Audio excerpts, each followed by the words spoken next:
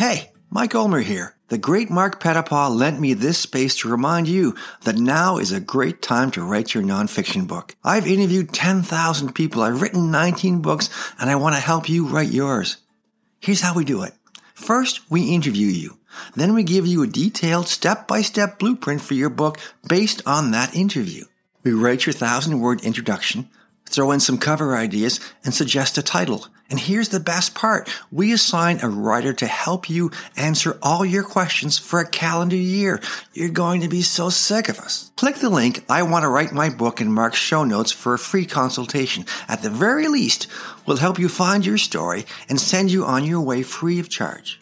Now it's on to Lessons in Leadership from the stockroom to the boardroom with my friend, Mark Pettipaw. So welcome to episode 14 of the Lessons in Leadership podcast, brought to you by www.markpettipaw.com, because when you can't find a sponsor, sponsor your own damn show. This week's guest for episode 14 is Ron Reich, and Ron's joining us out of New Jersey today. He is the principal and owner of RLB Training and Development and has been in that business for almost 20 years now. So looking forward to learning from Ron today about his journey in leadership and how he impacts other organizations. As I mentioned, Ron's been with RLB Training and Development now for almost over 19 years. Prior to that, he was a management development associate with Organon Pharmaceuticals for 3 years, then was a sales training consultant for Chubb Computer Services for 2 years. So I'll pick on his sales brain a little because we share that common interest as well. A senior sales trainer for 4 years for Toshiba America, an MS Human Resource Management from Uppsala College, and a BA of Business and Management from Gettysburg College. So Ron has spent his life, it sounds like, in a little bit of sales, but mostly leadership, two areas I'm very passionate about. So it should be fun to talk about these things today with Ron. Ron, what I miss, and welcome. Oh, you know what, Mark? I don't think you missed really anything at all. And I truly do share your passion for sales training and the leadership. And I feel so unbelievably blessed to be able to do the kind of work that I do, because it's my passion. I have so much fun with this. And I believe you and I may have touched on this in our pre-call.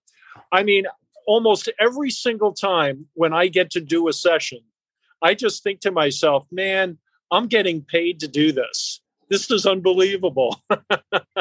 You know, you could start doing it for free. No, I'm just teasing you, Ron.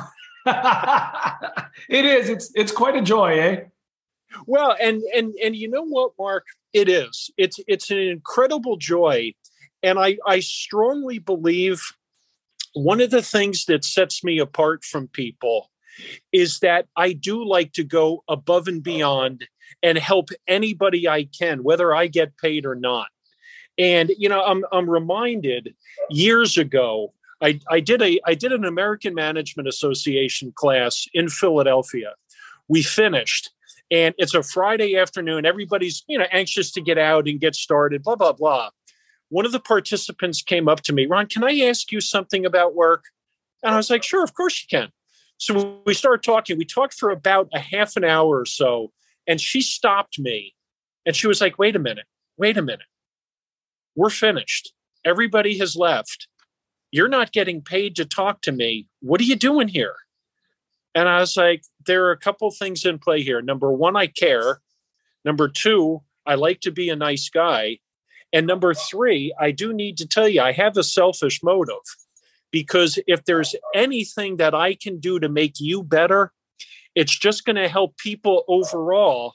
And ultimately, I believe in what goes around comes around. It'll help my wife and I eventually. Yep. Yeah. What you give out usually comes back to some degree, right? But you got to give out first. Well, I mean, and that's exactly it. And I know we talked about part of this, Mark, because I have it in my notes from our pre-call in servant leadership. And I mean, I'm there for them. You know, I'm not there. You know, class starts at 9, we end at 4:30, and you shall not bother me during breaks or lunch or whatever. It's like, no, I'm here to help you any way I can. And whatever I can do, I will do. And that's what good leaders do. That's a great approach. On that note, I normally ask this question last, but most of my listeners know quite a few of the guests I've had on. So they know about their path, what they're doing today, et cetera. But I always close up with that. But I'd like to open with that, Ron, because my listeners may not be familiar with you. You're in New Jersey. I'm in Wasaga Beach, Ontario. Most of my listeners are people who have worked with me and have worked with the people that I've had on my podcast. So you're a first. So why don't we open up with, tell us about RLB Training and Development. What do you do today? Well, really what I do, Mark, I help emerging and current leaders and managers to be their very, very best through education and training. And I mean, that essentially is the mission statement of my business. And I do that through,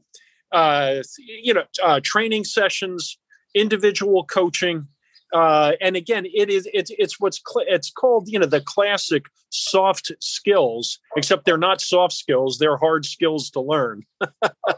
Totally. And what's the size of like organizations that you work? Small, medium, large, a little bit of everything?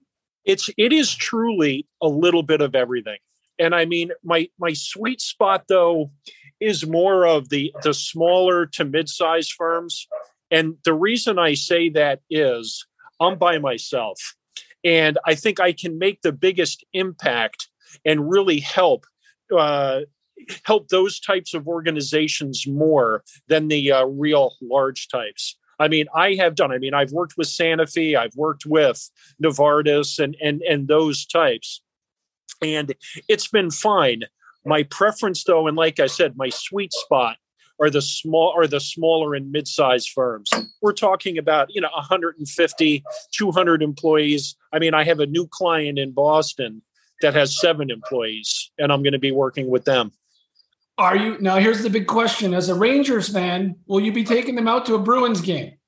You might not want to start the relationship that way, Ron. Well, and you know what? It's all about relationships. It's true. Well, now that we've determined we do similar things, I'm going to have to end this call now. No, I'm just teasing. I'm a big believer that, the more we can share, the quicker people can learn. And it's nice to see you're doing similar things on the other side of the border, because I try and focus on the same. Interestingly, though, Mark, I'm also a very big Stephen Covey fan. And habit 4 from Stephen Covey, think win-win. And one of the key principles within that habit is to have an abundance mentality. And what Stephen talks about and what I believe in, there's plenty out there for everybody. There's plenty of business for you. There's plenty of business for me and everybody else who's out there. And the key thing is, at least again, my philosophy, and I'm hearing the same thing from you, share information. Let's help each other, because the better I do, the better you'll do, and the better collectively we'll all do eventually. I like to have that abundance mentality. Love it. So let me ask you this. We'll start maybe diving a little deeper into some of the functional questions so our audience can learn faster. That's the purpose of this podcast, as I was telling you earlier. It's like, let's bring on guests who have been there, made that mistake, learn from it, and knowing there's value in failures, let's help you learn from the biggest one, but avoid the little ones by getting information from this podcast and hearing from others. And there's also a part of, hey, they've been there too. It's okay. I'm going through it. I'm experiencing what other people who've got there have experienced. Yeah. So I want to jump in a little there, but just before I do, the sales to leadership thing. So talk to me about that, because you spent the first part of your career focusing on sales training, and you've spent a large part of your career now on leadership training. When did that happen, and how did it happen? When I joined Toshiba, Mark, my job was sales training. It was pretty much just direct sales training. And this was back many, many years ago. I was in the copier and fax division of Toshiba. And, I started off doing that and, was doing well. And I was so proud and frankly, very, very surprised when Barbara Fulmer, my boss, and Tony Codiani, her boss, came to me and just said, we want to get you involved in what we call, the course was called Sales Management Plus. and it was sales management leadership. They said, you're doing well with the sales training. We want to get you more exposure. And that's where I started. And I mean, it was just so much fun, and it evolved from there. I mean, it's just been, as I had said to you, an incredibly fun journey. Yeah, you touched on something, and I asked the question purposely, and we didn't talk about this in our pre-meeting. I didn't know this. I was hoping it was the answer, so it was a little bit of a risk. Was that transition happened from a functional skill you were transferring, and then teaching others how to transfer that functional skill, and that's a whole new layer of behaviors. Yes. I often talk about, while some sales managers struggle, is because they were the best salesperson on the team, but they don't know how to help other people sell because those are leadership behaviors, and those need to be taught. You're a hockey fan. I'm a hockey fan. We've talked about that. Yeah. I truly believe the reason Wayne Gretzky always struggled as a coach is, how do you coach other people who aren't Wayne Gretzky? Right. You have to be able to speak in the language of the fourth liner, the third liner, the second liner, and the star player. And that's what great leaders do. They find a way to communicate and transfer behavior. So it's interesting to see that happened. Yep. Well, and Mark, I mean, I have to comment on this because, again, what you're saying is so true. And it's been my experience time and time again, not only in the sales world, just in any department, is that, oh, Mark, you're a really, really solid accountant. We're going to make you department manager. And it's like, wait a minute, different set of competencies.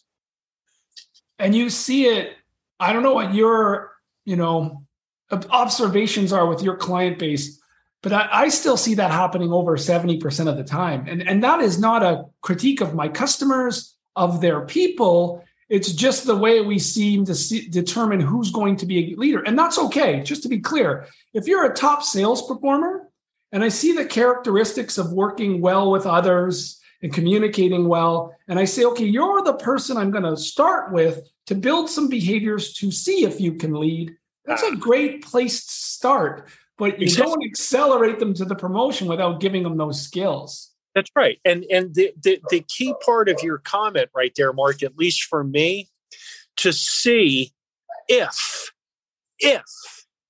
you can do this, and equally as important for me, if you're interested in it. And that's where the conversations need to happen. What are your career goals? To what do you aspire?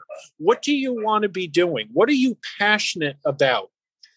And, again, it has to be, the interest has to be there, or you're going to have failure. And then we all lose. Everybody, the people reporting into that individual, the individual, and the company. I mean, I'll tell you, oh, man, quite a few years ago now, went down to Washington, D.C. I'm doing a 3-day American Management Association class, Building Effective Work Relationships. One of the individuals in the class works for NASA. And on the roster before the class, I saw his job title, rocket scientist. I was like, okay, this should be interesting. Day one, he doesn't say much at all, pretty insular, pretty quiet. And again, it's fine. I get it. On the morning at lunchtime on day 2, he came to me, Ron, I'm going to leave. I can't do this. I just can't. I don't like people. And I'm just so uncomfortable. And Mark, he was a manager. And I need to leave. I just don't like people. And it's like, you belong in front of a computer writing code. You're probably one of the best ever at it. And that's what you should be doing. And I didn't ask. I can about guarantee whatever his name was, Jerry, whatever. You're a great programmer, so we'll make you manager now. Yeah. It's just everybody loses. Yeah, and as senior leaders, you have to be selective on having that dialogue. Like, I'm in one of my 5 key anchors in my program is about professional development strategies. And because I'm so hyper-focused on seeing people succeed and grow, I made the mistake of taking someone who was very good at their job and trying to push them to the next level. And they kind of looked at me and said, like, I see what the leaders do. I don't want to have to do that. Right. I just want to do my day job, be good at it, and go home. And so, right. You got to evaluate that move and have the conversations that you're referring to. I think that's really great.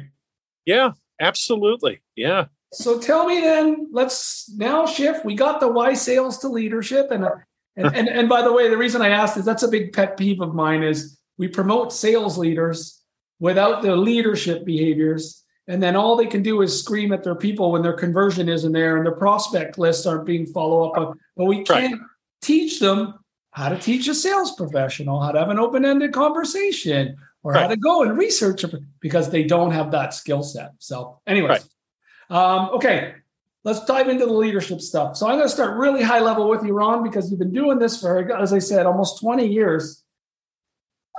What's worked for you? Like, when are you successful with a client and get that breakthrough? What's Ron's transferable skill set across all those clients? I'm gonna go back, Mark, to a comment that I made earlier, in that I believe it's all about developing good relationships with people at all different levels, just at all different levels. And I think number one, again, talking about the servant leadership is talking to the senior people in an organization, learning about what they need, and then connecting with the next level, getting to know them personally and professionally, and just everybody throughout the organization. Because when you do that and people feel comfortable, that's where you're going to succeed. That's when people are going to start sharing information openly and freely. And I mean, it's interesting because, again, with this client in Boston, my plan is to, I'm not sure if I'm going next week or soon, whatever, and that doesn't matter. What, the owner of this company said to me, she runs a kitchen remodeling company, ironically, and we're having our kitchen remodeled. Fine. She said to me, though, I'm really good technically at what I do. And she said, I don't know anything about leading people or working with people, and I'm struggling mightily. And what I want to do is go up there and I want to meet with her and just talk with her. And equally as important, and maybe even more important, Mark, I want to talk to her team and just talk to the people that work there informally, just about, I want to get to know you a little bit. Just, personally, professionally, what's it like to work here? Just, tell me about that. Tell me a little bit about Marlene. And just establishing the fact that I am not here to beat you up. I'm not here to beat Marlene up. I'm here to help everybody. I'm here to help everybody. And that needs to come across. And I think, and again, for me personally, that's one of the things that I want to do that face to face. I just do. I want to be able to talk to people about, what do you love to do? Oh, wow. Okay. You love the beach, you love the Bruins, or, just whatever. And let people know that, yeah, I'm human. I'm not this consultant who's here to, take your company apart or anything like that. No. I'm here to help. And in order to do that, I want to get to know you. And I love that you're speaking about that from the client perspective and how you best set up that client for success by making that connection with not only the leaders who have engaged you to come in, but the individuals who are going to be part of the training. It's a big gap I see in the market. So my first anchor is the connection meeting. So 7 out of 10 of my clients on leadership, well, we don't do one-on-ones and we don't know how to develop people and we're growing and we want to be able to scale our people. Okay, so we want to learn how to coach. I get all that, but have you had a connection meeting first? Right. And the purpose of the connection meeting is exactly what you're doing is, how do I get the individual's needs, wants, desires, gaps, how I can close them, help them, etc., and understand those before I ever try and connect them to the goals of the organization. That's right. And leaders miss that 99 times out of 100. If they do coach, they just jump into what we need done this week. Right. That's right. And my philosophy, Mark, is also I want to go talk to everybody. And what I like to do is have the leaders, the department managers, whoever it might be, I want them to then go through a day or two of formal training with me. And then from there, we can sit down and start to talk about any individual gaps that exist within people. Because I like everybody to be on the same page, like everybody to have gone through the same thing. And then if we need to reinforce or there are some other things there, that's fine, because at least they will have gone through the training and they're not getting hit with this cold, if you will. Yeah. Consistent approach for all. I love it. Okay, I need a story now here, Ron. You got to give me your best story here, okay? So we're going to get a little out of the functional. We're going to talk about Ron's life a little bit. And if I probe too deep, just let me know here. But I'd love to know if you can put your finger on your biggest professional influence in your life for how you lead and your biggest personal influence in your life that has impacted how you lead.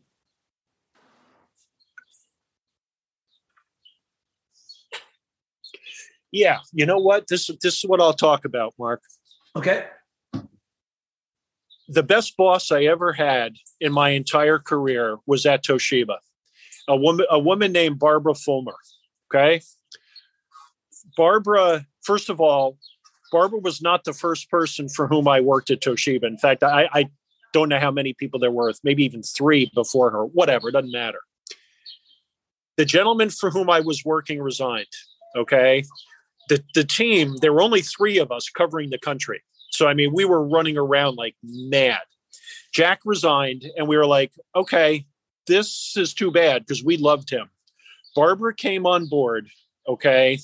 And she came on board. When I say guns blazing, I am not kidding. And she, to this day, she freely does say, and this is what I appreciate about her so much. She said, I made some mistakes when I came on board. And we were all like, yeah, you did. yeah, you did. I mean, Mark, she called us to a meeting in Dallas, a 2-day meeting after having been on board for about a month. And she beat us senseless for 2 straight days. I mean, it was just awful. And my point is simply, Barbara came to understand, and I can't say for a fact, although I believe it with every fiber I have, Tony, her boss, talked to her and coached her and let her know, this is not going well. You need to change some behaviors. One of the things that I admired so much about Barbara, even during the time when she was being so difficult with us, is that she never asked us to do anything she wasn't willing to do herself. Uh-huh. Okay. Number 2, Barbara, when Barbara coached me, she modeled the behavior that she was looking for. So I knew what she wanted. And as time went on, Mark, there wasn't a doubt in my mind that she wanted me to be the best I could possibly be. And every class I do, I still think of her, and I think about the way she showed me how to facilitate effectively, how to ask good questions, and truly, I'm not kidding when I say this, Mark, how to write good flip charts. I mean, just all of these things. And one of my proudest professional achievements, even though it was many, many years ago, she came to see me do a 3-day interviewing class. And we talked at the end of each day, of course, how did it go? And I knew it was going well after the first 2 days. She had a 15-page form that she used to evaluate us. There were 150 points you could obtain on this form, relative to your competencies and everything else. We sat down when the course was over, and I'll never forget. She looked me right in the eye. She said, Mr. Reich, not Ron, Mr. Reich, you were flawless. Wow. You were flawless. You got 149 out of 150 points. And my question to her was, what did I get the 1 point off for? And you know what she said? Today, your pants weren't ironed that well, and I had to take 1 point off for something. She couldn't tell you were perfect, or you wouldn't be playing the infinite game anymore, right?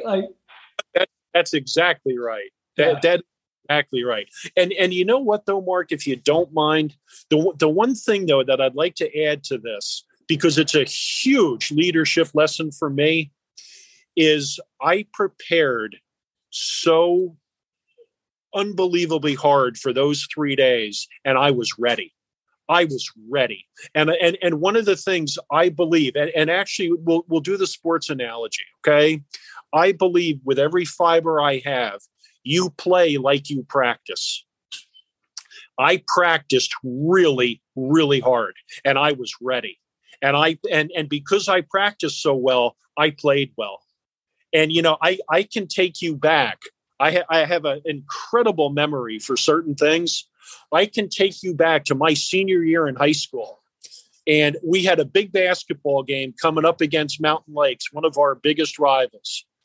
And I still remember Tom O'Brien, our coach, coming up to us on Thursday. The game's Friday night. Guys, big game tomorrow night. We need to have a really good practice today because we will play tomorrow night like we practiced today. So let's go. We had a really, really good practice, and we beat the tar out of them Friday night. And I still remember that. I was like, you know what? There's something to this. Yeah, it's. I draw that sports analogy with Nick Nurse and the Toronto Raptors, and when it comes to behaviors, coaching live and in the moment versus coaching in practice, and how they're both intertwined around behaviors. They watch and observe how you do the game. They give you feedback on the behaviors at timeouts, make adjustments, different defensive sets, shuffle your feet. They don't say, hey, let them score less and let's score more. Right. Like that's just coaching the KPIs without coaching the behaviors. That's right. And then what they observe, they bring back into practice so you're better prepared to execute in the next game. Exactly. And too many leaders don't show up for the game. They sit in their office. They're on the practice court while the game's going on. Yep. Or they show up to the game, but they don't take the behaviors back to practice and work on them, right? And help their team improve. So I love that analogy. But I got to ask you, great answer on the professional side. What about the personal side? And I'll just give you some context and where I'm trying to go. For me, the type of leader I am when I'm on is my mom and my dad. My mother is a maritimer, mother of 5 boys. She was the life of the party. Everyone had to eat. Everyone had to have a drink. Everyone needed to be laughing before she'd worry about herself. My father was a military man. Discipline, punctuality, right? So you put those two things together, and I believe you got someone who cares a lot about people being taken care of and succeeding and putting a process behind it. Who are your personal influences that you could tie to leadership? Mark, I'm laughing because you just told my story. I'm glad to hear that. But let's hear it out of your mouth. You did. My dad was a top executive where he worked. You mentioned the name Fred Reich. And everybody in the company, oh, of course, Fred, as one of the senior leaders. And he came out of the command and control era. And I mean, what I learned from him, the discipline, just the execution of things, and just that, I mean, I'm big, Mark, on phrases and those sorts of things. My dad told the story one day. A manager of his came to him and was talking to him about he was so proud of what a good problem solver he was. Fred, I solve problems beautifully. I understand them and I analyze and I get alternate solutions. And he's going on and on about what a great problem solver he is. And my dad said to him, you know what? You know what you're really, really saying is that you're not very good at your job. Because he said, it sounds like you're spending a lot of time solving problems. And I don't want you solving problems. I want you preventing the problems in the first place. Mm. And I was like, wow, Dad, that is a keeper. That is a keeper. And I mean, I could go on and on with stories about that, just how I admired him. And the other thing that I learned from my dad, Mark, is going back to my senior year in high school. He's a senior executive, And he took every single Tuesday off unequivocally during the basketball season so he could come see me play. And I mean, what a lesson I learned there about the importance of family and the importance of, I'm not sure I want to say work-life balance, is just though that, hey, you are a priority over and above my job. And hand in hand with that, the other leadership is from my mom, a woman of incredibly deep faith, a woman who loved her family so unbelievably deeply and was so unbelievably devoted, and yet would tell you the truth no matter what. And when I needed a kick in the butt, she gave it to me. And I admired that about her. Just absolutely admired that. She was so kind. She was so loving. And she could let you have it between the eyes when you needed it. And again, in a loving way. I don't mean to say that, just like, hey, Ron, this is unacceptable behavior. And I don't ever want to see this again. And, okay, that's fair. And man, did I respect her for that. Oh, that's awesome. So you've got execution, discipline, yet importance of family from dad. You've got mom loving the family, but no issues, giving it to you right between the eyes when you needed it. Those are great characteristics and qualities to have in a leader. And if they've influenced you to influence others, it's a great rock, And it's funny, I went through the journey of, I lost my dad a few years ago and I lost my brother just a couple months after that. I'd lost my mom quite a while ago. And you got to look in the rearview mirror to understand what's been helping you drive down the road. Right. It's crazy until you stop and you go through that piece in your life and you're like, oh, wait, I'm kind of wired in a good way from everything they've influenced me over the years. And boy, that's showing up in my work. That's a really positive thing. Okay, so let's talk about, you don't have to pick one. You don't have to pick many. This is up to you. I always ask this question. I really view failure as a springboard. And in full respect to your father about not making problems, finding the problems before they happen versus solving them, there is big value in learning from mistakes, as long as you don't repeat them. So that's right. Do you have anything in your career that you could share with the group? You're like, yeah, this was a mistake I thought I'd never get over, but here's how it helped me. What's your biggest learning from a failure in your life? I'm with Toshiba, and I'm going to be doing a 5-day sales training, product knowledge / sales training class. And I denied to no one that I did not know the products as well as I should have. And I thought what I could do was sort of skate through, if you will, no pun intended with the hockey and skating. I thought I could skate through the product knowledge part and concentrate on the selling skills, which I knew really well.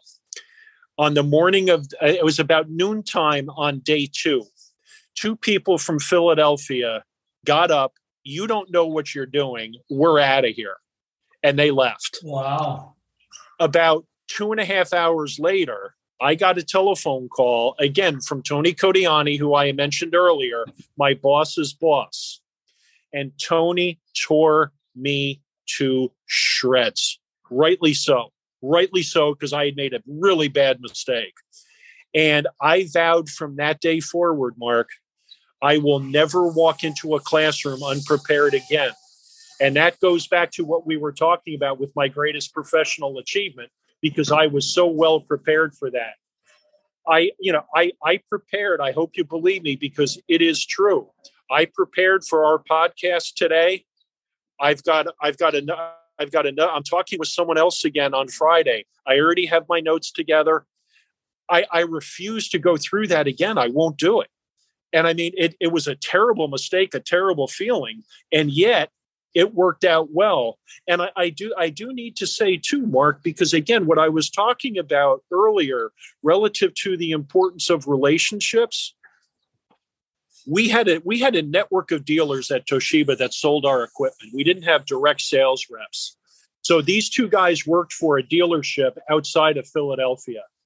And I ended up calling the president of that dealership and just talking to him on the phone. He goes, I will never send ever anybody to any more Toshiba training because, you guys don't know what you're doing. And I was like, Art was his name. I was like, Art, I get it. I understand how angry you are. Please, can you give us one more chance? And if you will, you can send them for free. We won't charge you for it. Just send somebody. He sent one person, and that went well. He started sending some others. Very long story short, Art and I became friends. Mm. And, again, it's like, hey, and a good leader, too, admits mistakes. Art, I was wrong. I'm sorry. You have every right to be angry. It's just totally on me. There are no excuses coming out of my mouth. Here's what I'm going to do in order to change it. Yeah, and I find a lot of leaders, and I see that changing today, but I find a lot of leaders view that as a sign of weakness. And quite frankly, I think the people you work with view that as a great strength, that they can build trust because they know you'll tell them when they're wrong. Now, if you spend your life apologizing to them about how badly you screwed up over and over again, that won't really fix things. But that initial moment of owning something and then again just saying, sorry, here's how I plan to fix it is so powerful. That's right. Yeah, That's right. Well said. What would you tell Ron in 2003? In 2003, what would I tell? Knowing what you know in 2022, what would you tell Ron in 2003 when you were starting this business? If I can, Mark, I'm going to go back a little earlier. Sure. It was probably. Well, hold on a second. This is my podcast. I ask the questions around here. Answer the damn. No, I'm just teasing you. Please, whatever makes you most comfortable. No. And the reason I'm bringing this up, another leadership lesson for me, as it were. I was talking to my boss at Organon Pharmaceuticals, and he had actually given me my raise. He told me what my bonus was, and I was happy. I thought it was fair and everything else. And I made the comment to him, Joe, I so admire David. Well, one of my colleagues. He knows so much about so many different things. And Joe just looked at me and he said, you know what? He said, if you really, really want to become the best you can be, you need to start reading. He said, you need to start reading leadership books. You need to start getting newsletters and just read. And you will become a resource for people. And that's one of the greatest pieces of business advice I ever got in my entire life. And that's one of the big reasons for my success today, too. And I mean, yeah, and I'll leave it at that. If there are any gaps I can fill, Mark, of course. Oh, that is great. That is some of the similar advice I got from a boss named Lisa Larder, who was really, really, at the time I was working for TELUS Mobility, one of the big wireless companies here in Canada. And they were doing Who Moved My Cheese and Good to Great at the time, I think. And I was just, listen, I went to university. I spent more time partying than studying. I was that guy. So I just had no interest in reading. And she convinced me, like, if you really want to go to the next level, there are things you have to learn and understand to get more scope and responsibility. And these books will help you. And so I started to read, and I actually started to enjoy it. Never did I think I'd write my own book with the help of a good friend. But I would give many people that advice. And what I tell the young person today who's like me back then is that I ain't reading a book. I can do it myself. I'll figure it out. I've done it before, blah, blah, blah. YouTube is the most valuable tool out there. If you don't want to spend 4 hours reading a book because it's not your thing, go watch the author's 30-minute TED Talk or 30-minute speech. They will break down those same behaviors in that talk. If that's the way you want to consume the knowledge, it's never been easier to consume knowledge. There's just too much of it out there now. That's right. And I mean, that's exactly right. And I mean, when you can break it down into chunks as well. And, the other thing that Joe said to me that day that was really important to me was that, he said, so many people say, I don't have the time to read. I don't have the time, whatever. I'm so busy. Can you read 10 pages a day? And I was like, yeah, I can do that.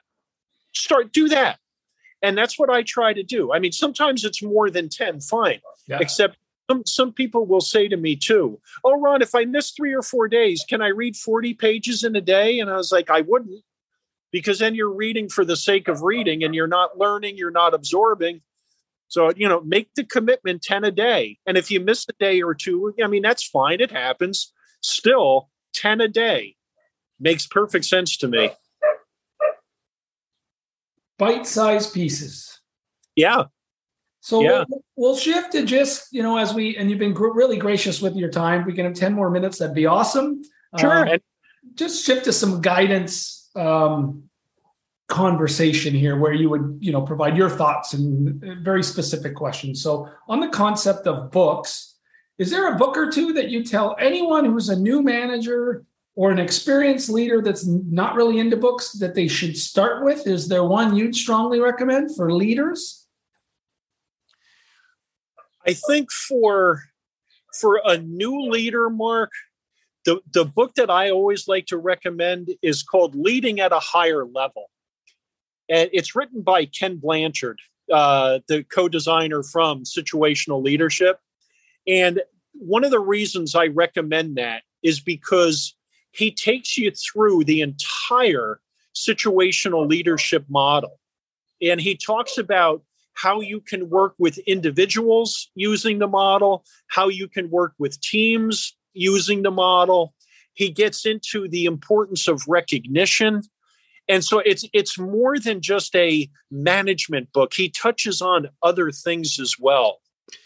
For more experienced leaders, one of the best books I've read is called Leadership is Language.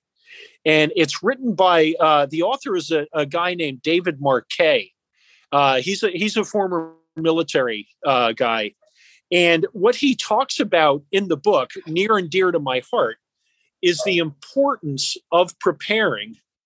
He also talks about the critical need for leaders to be open to hearing what their teams have to say to them and how to do that. And one of the things he does, and I like this a lot. If you work for me, Mark, okay, and you're gonna be delivering a training program for the first time, what a lot of leaders will do, Mark, are you ready to deliver this program? Yes or no? Mark, on a scale of 1 to 10, how ready are you to deliver this program? Ron, I'm at an 8. Okay, great. What prevents it from being a 10? How can I help you? Yeah. And I mean, he goes through that. He goes through a lot of other techniques relative to project management and taking what he calls, and now the term just left me. It's essentially a formal stop. In other words, if you have a 6-month-long project, he recommends you stop everything at 2 months or whenever you decide to stop it. Stop the project, you sit down and you analyze everything that's going on, everything. What's going well? Where are we struggling? Are we on track? And then you make your adjustments and move forward. And then you have another formal stop, maybe 4 months in. And I mean, it's an excellent book. I love the way he wrote it. So that was Leading at a Higher Level by Ken Blanchard, and Leadership is Language? Yes, and by David Marquet. I'm not sure how to spell it. Marquet. It's something like that. Okay, we'll have a look at that. Awesome. I'm going to make sure I put that in the notes. Okay, here's a fun one. Well, it could be fun. I don't know. So you talked about, your best influence professionally, and you had mentioned the lady who came in, Barbara Fulmer, guns ablazing at Toshiba, and what you admired about her was the humbleness to admit a mistake and gain confidence. That was something that stood up here. Talk to me about your worst leader. And you don't need to give a name. And I'm just more fussed with the behavior. And the reason I am is so the listeners can go, hey, let's stay away from that one then. So what does a bad leader in your past look like? Somebody who's invisible, disconnected, and inconsistent. And I I want to be nobody will ever be able to put this together, because I also like to try to have some integrity, and I don't want anybody to figure out who I'm talking about. Yeah. I did work for a woman one time though, Mark, who she was just never around. She would say, we're going to have a staff meeting at 9:00 Thursday morning, and she'd show up at 9:45. And that was on a consistent basis. I mean, she gave me my performance evaluation, and she rated me average, which sent me over the top. And my point is, some of the things on which she rated me, some of the categories, she could not rate me at all because she had never seen me in action. And I called her out on that. I was like, how can you possibly give me this rating? You never saw me, not once in the classroom, not once. So this is not okay. And I mean, it's just those sorts of things, the inconsistency of, this is what I expect, except it's not what I do. Yeah. It's funny. Like, to me, we're aligned on so many fronts. It's kind of neat to have this conversation because we didn't really spend a lot of time talking about what we were going to talk about today. But like, that is the gap that motivates me. So, in my leadership courses, in my book, I talk about these 5 servant leadership anchors. And what it's trying to do through those 5 anchors is make sure you're there as a leader and you're present within a process. Right. You're coaching behaviors, not results, within that process. Yes. And make sure that the process is repeatable and your team can come to expect it. So, connection meeting, one-on-one, professional development strategy, coaching during the game, and performance reviews. Because what you went through is exactly what a lot of people go through, where they sit down and they get, it's even the reverse. Like, you could get an elite performance review rating, but your boss is just placating you. Right. They have no idea how you do your job because they don't have conversations with you. They've never watched you do it. They're not helping you grow. But hey, listen, like, I don't want to lose you, so here's a raise and here's a lead. And it almost does the reverse of what you're trying to do. It furthers the gap. Sorry. And I love that you touched on that as the negative experience with those. Again, that's why I don't look for a name, having that integrity. We're not here to throw under the bus. What we're trying to do is inspire other leaders listening to this to say, sometimes the basics are so important. Well, and again, for whatever reason, I'm thinking about my wife's cousin, Gerald.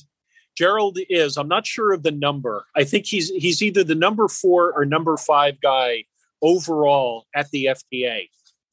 And we had them over to dinner a while back, and we were chatting, and unsolicited, Mark, he says to me, you know what I love to do, Ron? I'm like, what, Gerald? He said, I love walking around.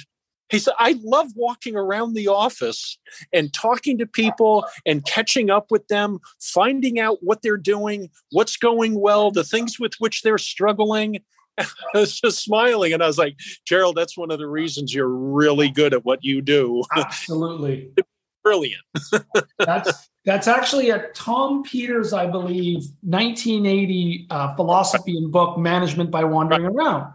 And when I first heard it, I'm like, oh, that's so, like, how do you inspire someone with managing by wandering around? Like, it just kind of sounds flimsy, doesn't it? But it's so critical. And so I just tweaked it, and I call it, again, with my sports analogies, coaching during the game. Right. Getting out on the floor, watching it happen, being there, meeting people. That's great. I love being recognized when you actually see me doing it, more than telling me a week later in a one-on-one based on some numbers. I also, as a leader, can get out there and say, wow, I talked to 8 of you today, and you're all struggling with the CRM system. It's not working for us. I get it. That's real. I'm taking it back to the IT team. We're going to clean this thing up, and I'm going to come back and empower my sales team again. See, and that's the key too, because you're seeing a pattern. So you're realizing it's not, it's not Mark, it's not Jeff. It's the whole team that's struggling. So therefore, something's wrong with the system itself. Something's wrong with the process when everybody is struggling. Okay, we are 52 minutes into this thing, and you have been awesome. I feel like I could talk to you all day, Ron, but I won't do that to you. I promise. I know you got a renovation going on at your house, and so I don't want to hold you back. And you're outside doing this graciously, so thank you. Parting words. What would Ron? And then I got one more question for you. But what would Ron tell someone who's listening to this podcast today, who's accepted their first leadership role, and they have a team that reports into them? And they're going on this journey of management and leadership, two different things. What would Ron tell them?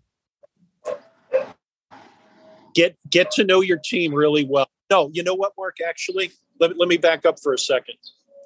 Get to know yourself extraordinarily well first. Then get to know your team.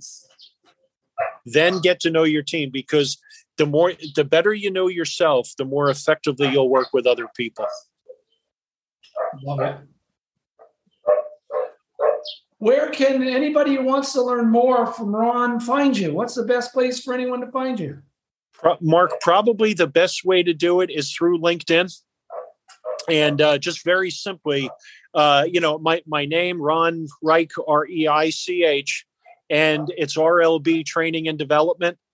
And there are truly, and I'm going to be self-serving here, and yet I am and I'm not, because I hired a marketing coach about 4 or 5 months ago. And again, a good leader realizing I need some help, and I needed some help marketing. And what we're putting out there are going to be a bunch of leadership snippets on the page. There are going to be some really cool tips that are available to anybody out there. So, I mean, if anybody's interested, please go. And, if anybody wants to have a conversation, and I mean that, it's a conversation with me, please feel free to reach out. It's not going to be a sales call. Oh, yes, and this is what I offer. And, oh, yeah, great. No, I promise you, I'll talk to you. And if there's a need and you want to talk about working together, of course I will. If there's not, and you just need some information or some advice, I'll be glad to give it to you. Amazing. What a great place to end the podcast. So that open offer to help and find you on LinkedIn. And if I heard you correctly, there's some more valuable content coming as well. Yeah. Yeah. Amazing. Ron, I'm glad we did this. I mean, we met, I think, on a Facebook group about podcasts. Right. And I've been approached by a ton of people about coming on the podcast. And, I have a theme. And so usually I don't put anyone on this podcast that I don't know. And if I don't know them, they've got to be aligned to the value this podcast is trying to provide. And man, you nailed it. So I really, really appreciated you doing this. Mark, thank you. And truly, it's been my pleasure. I mean, it's so much fun to talk with a nice guy and to talk with somebody who knows what he's talking about. So it has been my pleasure. Oh, that's great. So I will